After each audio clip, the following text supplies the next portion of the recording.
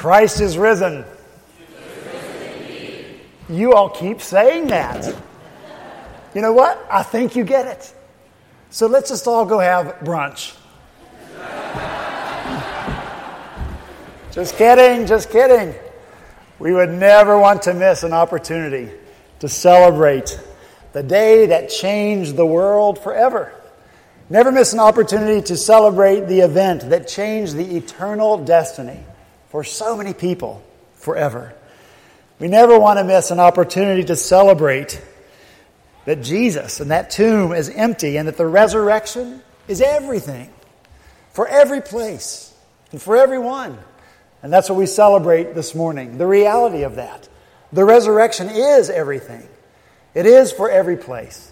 And it is for every person. And that's what we're going to see this morning as we come to Acts chapter 17. So I ask you now, if you have your Bibles with you, if not, there should be one in the pew in front of you. If you would turn in the New Testament to the book of Acts, the 17th chapter. And when you found your place, I'm going to ask you to stand as we hear read together the Word of the living God.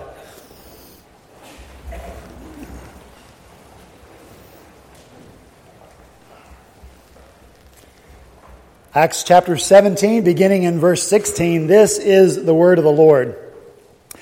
While Paul was waiting for them in Athens, he was greatly distressed to see that the city was full of idols.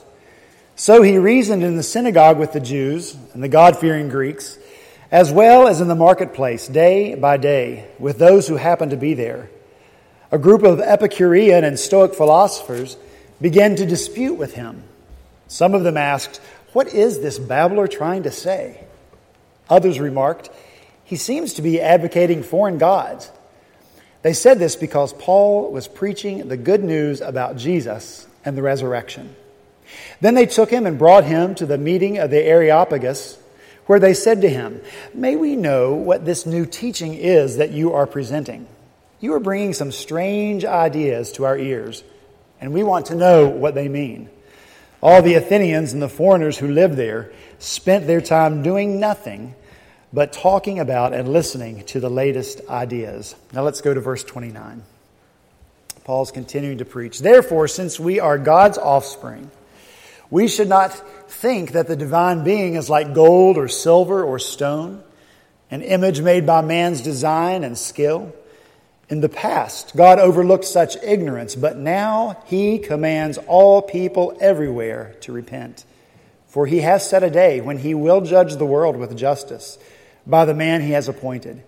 He has given proof of this to all men by raising Him from the dead." When they heard about the resurrection of the dead, some of them sneered, but others said, "We want to hear you again on this subject." At that, Paul left the council. A few men became followers of Paul and believed. Among them was Dionysius, a member of the Areopagus, also a woman named Damaris, and a number of others. Let's pray together. Father in heaven, we ask now, once again, as we ask every week, that you would fulfill your promise to bless the reading and hearing of your holy word.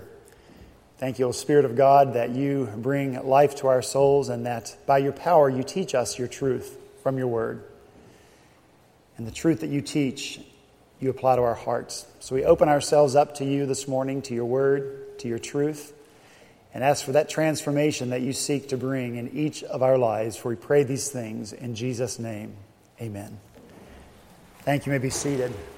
And I'm hearing a little feedback that's driving me nuts. Thank you, Joel. Truly, the gospel is everything.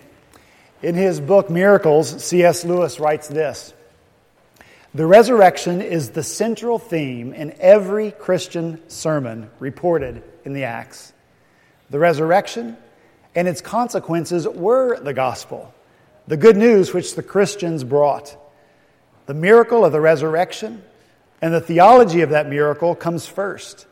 The first fact in the history of Christendom is a number of people who say they have seen the resurrection."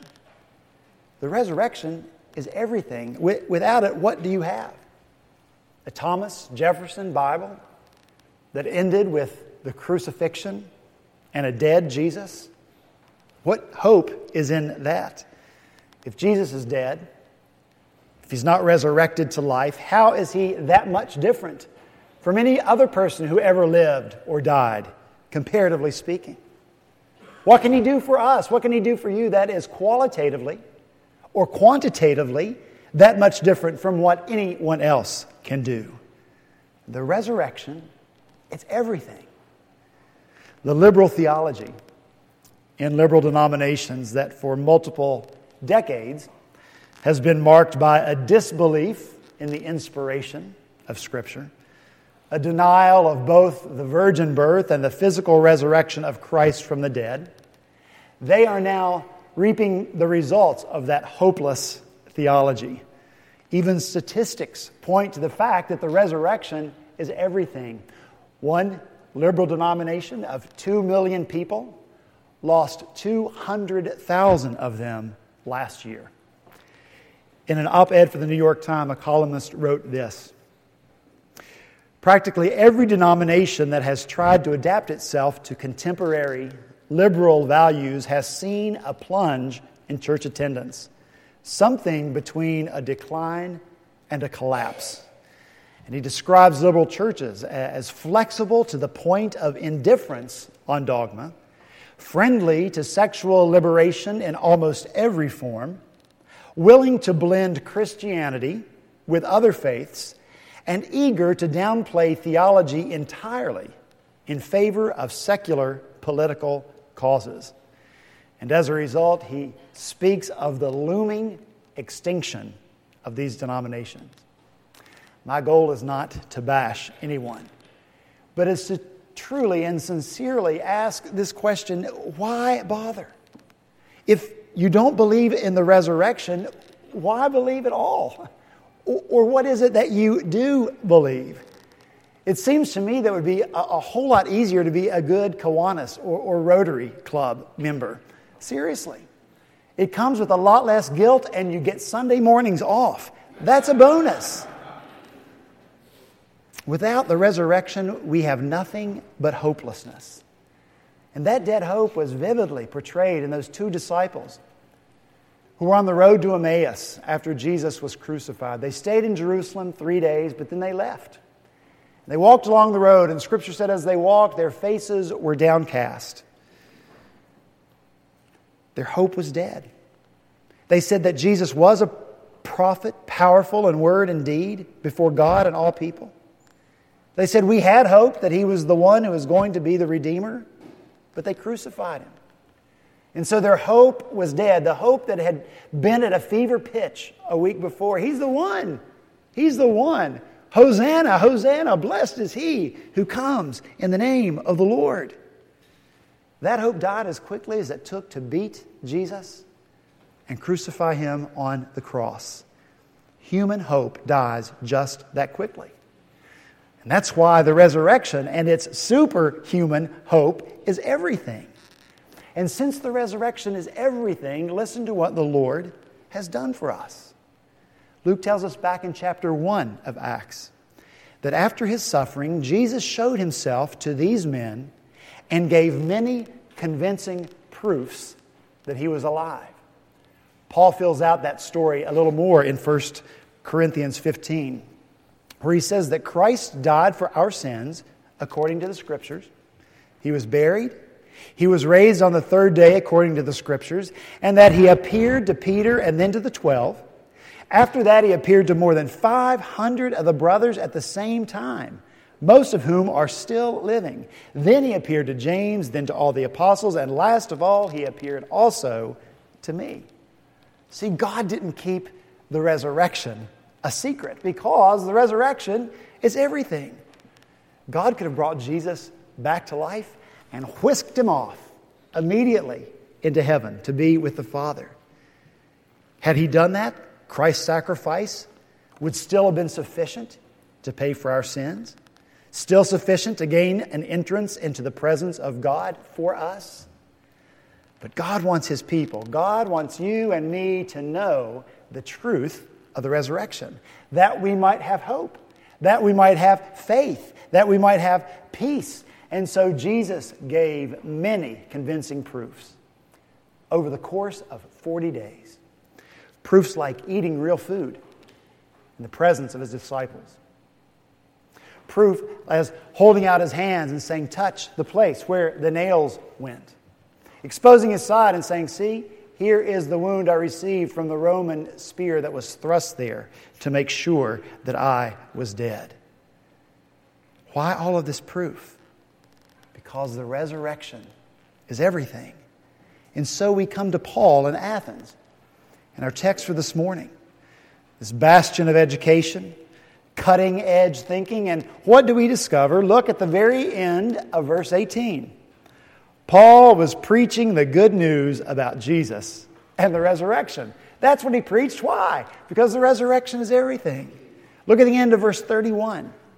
God has given proof of all this to all men by raising him, Jesus, from the dead. The resurrection is everything.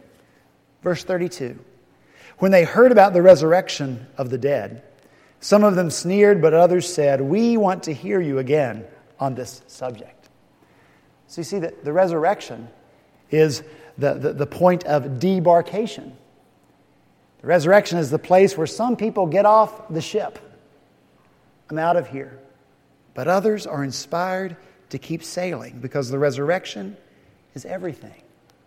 So if you will have any hope this morning, hope for yourself, hope for anyone else, hope that change can come, hope that you can be a better person, hope that this world can be a better place, hope that there's an even better place beyond this world, then you must believe in the physical resurrection of Christ from the dead. It is our only hope.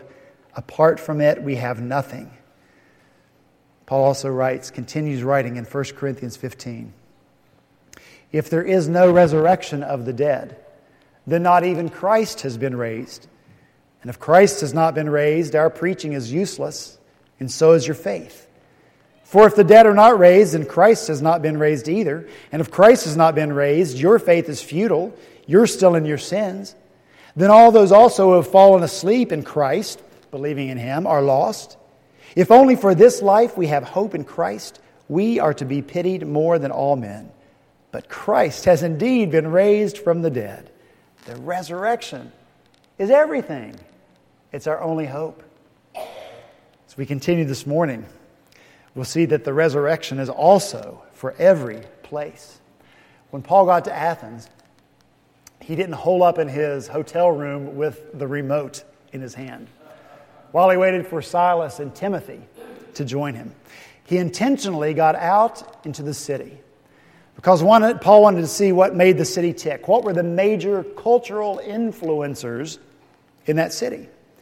And he was greatly distressed by what he saw, the overwhelming, inordinate amount of idols that he saw everywhere he looked in Athens, to all kinds of gods. And just to make sure that they had all their bases covered and that they were properly inclusive, as every progressive city should be, they even included an idol to an unknown god, just in case we forgot somebody. It was manifestly evident to Paul that this city needed the gospel. So what did he do? He took the message of the gospel and the resurrection of Christ to every place. Look with me in verse 17. He reasoned in the synagogue with the Jews and the God-fearing Greeks. Paul went first to the religious people, and he reasoned with them about the resurrection. I wish we had time this morning to talk about the reasonableness of the resurrection and the place that proclaiming the resurrection has in our world, but we don't. And at the risk of overquoting C.S. Lewis this morning, I'm going to overquote C.S. Lewis this morning anyway, because he writes this: all that I need to do here is to point out that at the very worst, this evidence for faith in Christ, the evidence cannot be so weak as to warrant the view that all whom it convinces are indifferent to evidence. The history of thought seems to make this quite plain. We know, in fact, that believers are not cut off from unbelievers by any inferiority of intelligence. Did you get that? We're not cut off from unbelievers by inferiority of intelligence or by any perverse refusal to think. Many of them have been people of powerful minds, Many of them have been scientists. We may suppose them to be mistaken, but we must suppose that their error was at least plausible. And so we don't have to dismiss our intellect to be a believer in Christ and in His resurrection. Certainly Paul believed the reality of Jesus. And he believed that it was not only for the heart, but it was for the mind as well. Because the resurrection belongs in every place. He went first to God's people. It seems counterintuitive, doesn't it, that you would preach the resurrection to religious people, to God's people, but given some of the statistics we heard earlier, we see that that's where it belongs. Even among us, right here, Redeemer Presbyterian Church. We've got to be asking ourselves, who is it reasonable for us to be? And what is reasonable for us to do in light of the resurrection and the power it provides? Who is it reasonable for us to believe we should be? What is it reasonable that we should do because of the power of the resurrection? Because the resurrection and power, they go hand in hand. Paul says in Philippians chapter 3, verse 10, I want to know Christ and the power of the resurrection. The New Living Translation puts it this way, I want to know Christ and experience the mighty power that raised Him from the dead. The God power that raised Jesus from the dead is the power that God makes available to us, to you and to me, His people, to us as a church, by His Spirit that indwells us. Because the church, this church, our church, is to be a place of power. Power to build a kingdom. Power to defeat any inferior power that would prevent us from building that kingdom. The resurrection and its power is everything to us. And it belongs in this place. So if this church, if any church is anemic, if a church has no power, if a church has no impact at all upon its community, that church must ask itself, has the reality of the resurrection taken its proper place in this place? We have to ask, where do we see? Where do we see resurrection power at work in this place? What is it that we are seeking resurrection power for? Assuming, of course, that we're seeking that power for something. The resurrection, along with its power, belongs here. But it's not limited to this place, to the church walls. It belongs every place. So look with me again in verse 17. It says there that Paul reasoned in the synagogues with the religious people, and then he moved to the marketplace. And day by day he reasoned there with those who happened to be there, not just on the Sabbath, not just one day a week, but every day. Paul presented the resurrection in the marketplace. We don't have a description of what that looks like. I don't know if Paul found a convenient spot beside a vendor and that's where he sat day after day. Maybe the vendors themselves were his target. He talked to them between customers. I don't know. Maybe he roamed the streets looking for someone to present the gospel to. I don't know, and it doesn't really matter.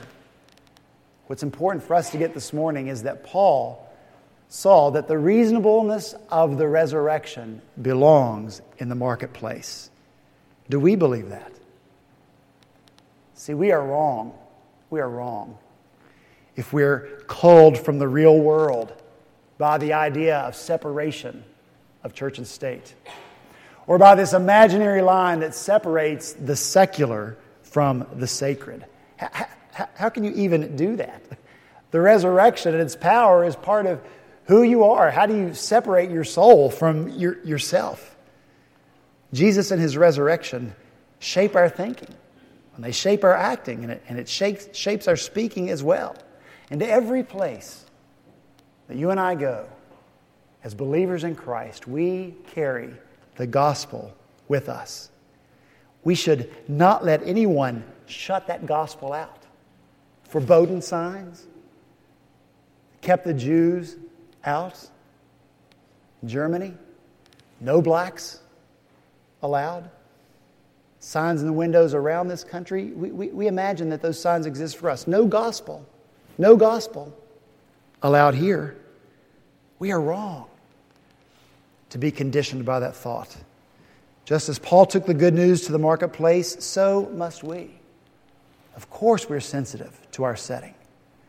But gospel-infused thoughts and gospel-infused language and gospel-infused resurrection-empowered actions, they are for every place. And so this morning as we celebrate the resurrection of Christ, we have to ask, how are we doing with that?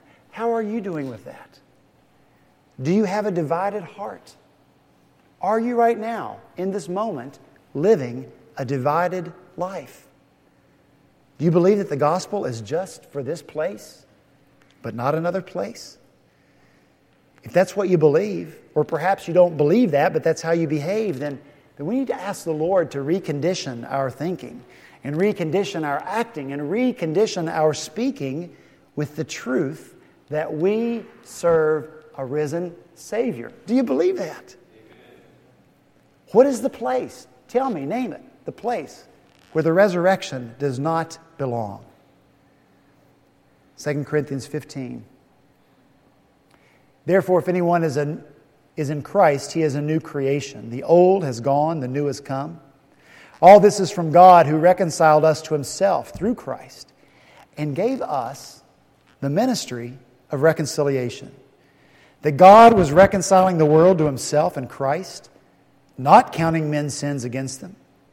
And He has committed to us the message of reconciliation. We are therefore Christ's ambassadors, as though God were making His appeal through us. Ambassadors don't stay in. Ambassadors go out. That's what they are. And so should you, and so should I, go out to all places with the good news of the resurrection. Because the good news of the resurrection of Jesus belongs in every place. And you and I have been given in a very specific way a privilege to share. We share this privilege with creation. It serves this role in a general way. You and I are called in a specific way to do this. Psalm 19, the heavens declare the glory of God. The skies proclaim the work of His hands. Day after day they pour forth speech. Night after night they display knowledge. There is no language. There is no speech, no language, for their voice is not heard. Their voice goes out to all the earth, their words to the ends of the world. There is no language where the glory of God, displayed in the resurrection of Christ, does not belong. It translates into every language. God says so. There is no place where the glory of God, displayed in the resurrection of Christ, does not belong. It's to permeate all the earth to the ends of the world. You and I have on this resurrection morning to remember that the gospel belongs everywhere, and that God has given us a position to be its proclaimers in all places, here in this city or wherever it is that you call home. As the much-loved Christmas carol reminds us, we take the message far as the curse is found. Far as the curse is found. Where is the curse found? In that place belongs the message of the resurrection of Christ. Finally this morning, you are being very good and very patient, captive audience. The resurrection is everything. It belongs in every place and every person. Look again in verse 18. A group of Epicurean and Stoic philosophers began to dispute with Paul. I'm not going to bore you or enlighten you now with the specifics of what these two philosophies believed and their distinctives, other than to say that both of them had been around about 200 years by the time Paul came to Athens, and they were firmly established and well respected in the Athens culture. Well, Paul went toe-to-toe with both of these philosophies. He wasn't afraid. Well, these philosophers in turn took Paul to the Areopagus, this place where all the intellectuals hung out, this place where all the philosophers hung out. All they did all day was talk about the latest ideas. They took Paul there, and when Paul got there, what did he do? He preached the resurrection. Silly Paul. Surely Paul should have known that the resurrection does not belong in a conversation with these really intellectual people or these really deep philosophical thinkers. But Paul knew that it did belong there. And Paul didn't soft pedal the resurrection or the gospel. He didn't preach Jesus as a good guy though Jesus was a good guy. He didn't just preach him as a moral man, though we know Jesus was without sin. He didn't present him, he was a really great teacher, though he was the greatest teacher of all. Paul preached the really hard stuff, the intellectually embarrassing stuff.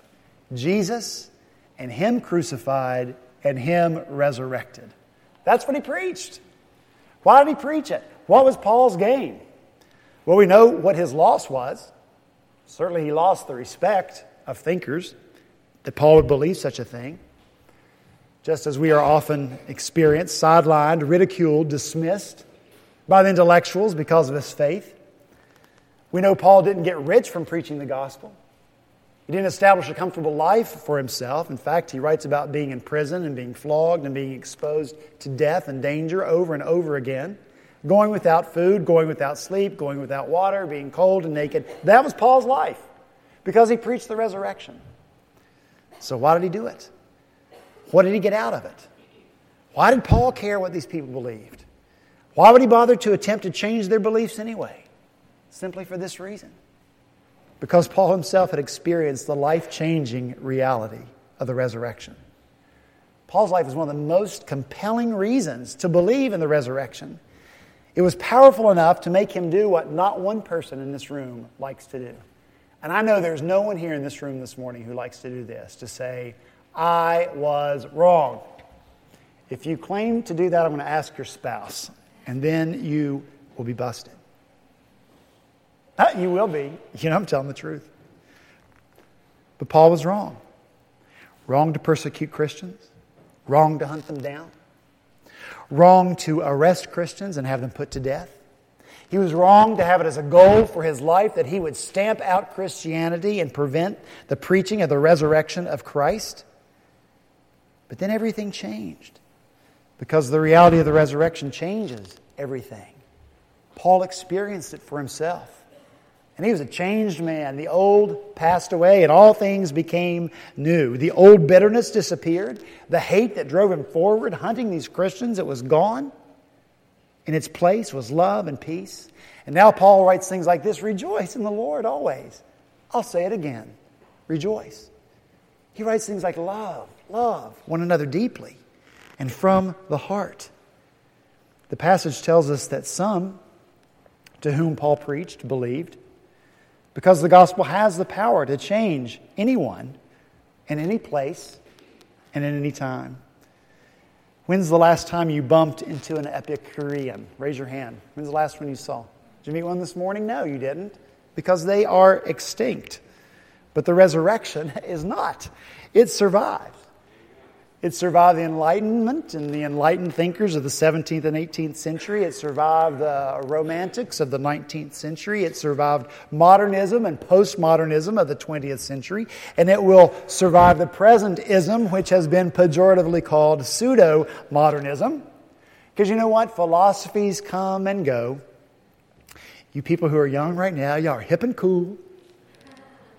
You're on the cutting edge of everything, but just wait a few years because who you are and what you believe, soon enough it will be ridiculed and called antiquated and irrelevant. But the gospel marches on in resurrection power. The transforming power of the resurrection remains. This morning, we stood together and we confessed what we believed using the Apostles' Creed. Christians have been doing that almost unchanged around the world for almost 2,000 years. It's not going anywhere. So what? In light of that reality, we tell the story of the resurrection to everyone. We tell it. Stoics, Enlightenment, Romantic, modern, postmodern, doesn't matter. Why? Now look in verse 29. Please look in verse 29. We're almost done. And God's people said, Amen. Verse 29. Therefore, since we are God's offspring, we should not think that the divine being is like gold or silver or stone, an image made by man's design and skill. God is not the creation of human imagining. God is not a passing human theology. He is God. He is God. and there is no other. He's not served by human hands. This passage tells us He gives life to all men and breath and everything else. For in Him we live and move and have our being. Now look in verse 30. This is the most important message of the day. In the past, God overlooked such ignorance. Those are the man-made idols. But now, since Christ, God commands all people everywhere to repent. For He has set a day when He will judge the world with justice by the man He appointed. He has given proof of this to all men by raising Him from the dead. The resurrection is proof that every person in this room should repent. God is a just God. And God will judge the world with justice. And this is what His justice looks like. This is what God's justice looks like. You and I, along with all people of all times, are sinners. That is our greatest problem. Sin is our rebellion against God, our refusal to submit to His authority, our refusal to live life the way God has told us to live our lives. Now, God could leave us alone, and God could let us die in our sinful, rebellious state. But that's not the kind of God He is. He's a God of love and grace and compassion and mercy. A God who desires to have a relationship with us. And so God implemented a plan whereby we could experience that relationship. His plan was this. He came to earth Himself in the person of Jesus Christ, who died on the cross to satisfy the debt that our sin had incurred. And from the cross, with His last breaths, Jesus proclaimed, "It is finished." The debt is paid in full. Then God assures us that that is actually what happened. Those weren't empty words from the cross. The debt really is paid. Jesus' death really did perfectly satisfy God's justice that cannot let sin go unpunished. And He proved that by raising Jesus from the dead. That's God's proof. So what's our response? We repent.